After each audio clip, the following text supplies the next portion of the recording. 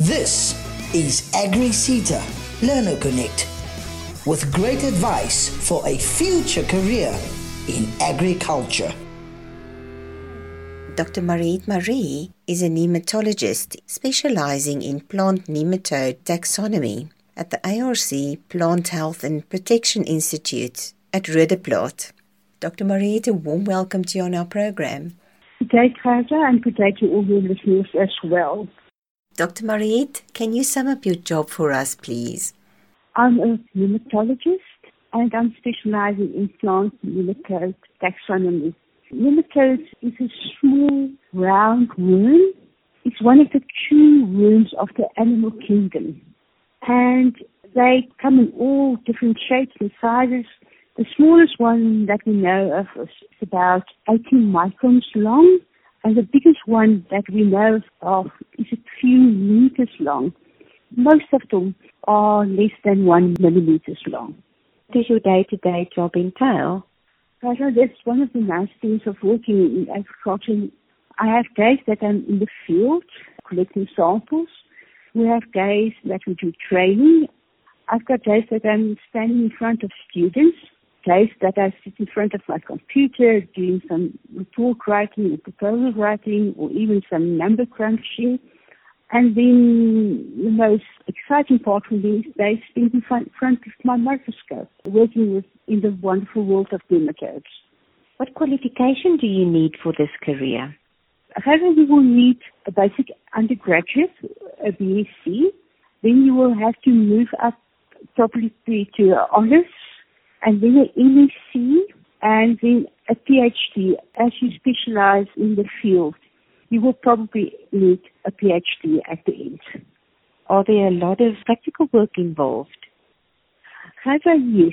Of course, it's an MSc, and it's usually a research-based MSc. So you will have to complete a project and write up your results in a thesis.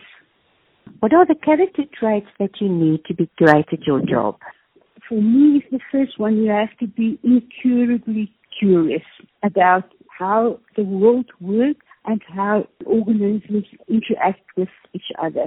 You will also need a good analytical brain. And something that I, as a young student or even as a young researcher, didn't realize, you need good communication skills. Because the end result is that you have to report on your results to either your peers or to the public. Have you always worked in the agricultural sector? Yes, I started off as a student doing a BSc in agriculture at the University of Stellenbosch, and then I moved to Pretoria, starting off at the Department of Agriculture, and then to the Agriculture Research Council. So I've always worked in agriculture. Dr. Mariette, what do you love about agriculture as a space to work in?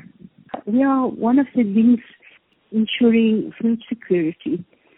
And also in agriculture, of course, you spend some time in nature. So you're always aware of the cycles from spring and the promise of summer and the first rain and the plants growing and the growth of a crop in autumn and then the rest period of winter. And also in agriculture, you get to work with such a wide diversity of people, from young students and young upcoming farmers and colleagues that have so much experience and wisdom. Can you tell us about your proudest career moment, please? I was very proud to obtain my PhD, and I'll never forget getting my first paper published, and also being the first nematode that I described and named. And then I'm very proud about every student that I supervised and mentored. What do you do when you're not at work? Except for the very mundane chores of day-to-day living, I love to read, I love to bird and walk. And then I've got a very guilty pleasure, and I'm totally addicted to quiz shows. The only time that I don't mind being stuck in traffic is when the local radio shows have an annual quiz show series. Do you have any advice for young people who are inspired by your career story?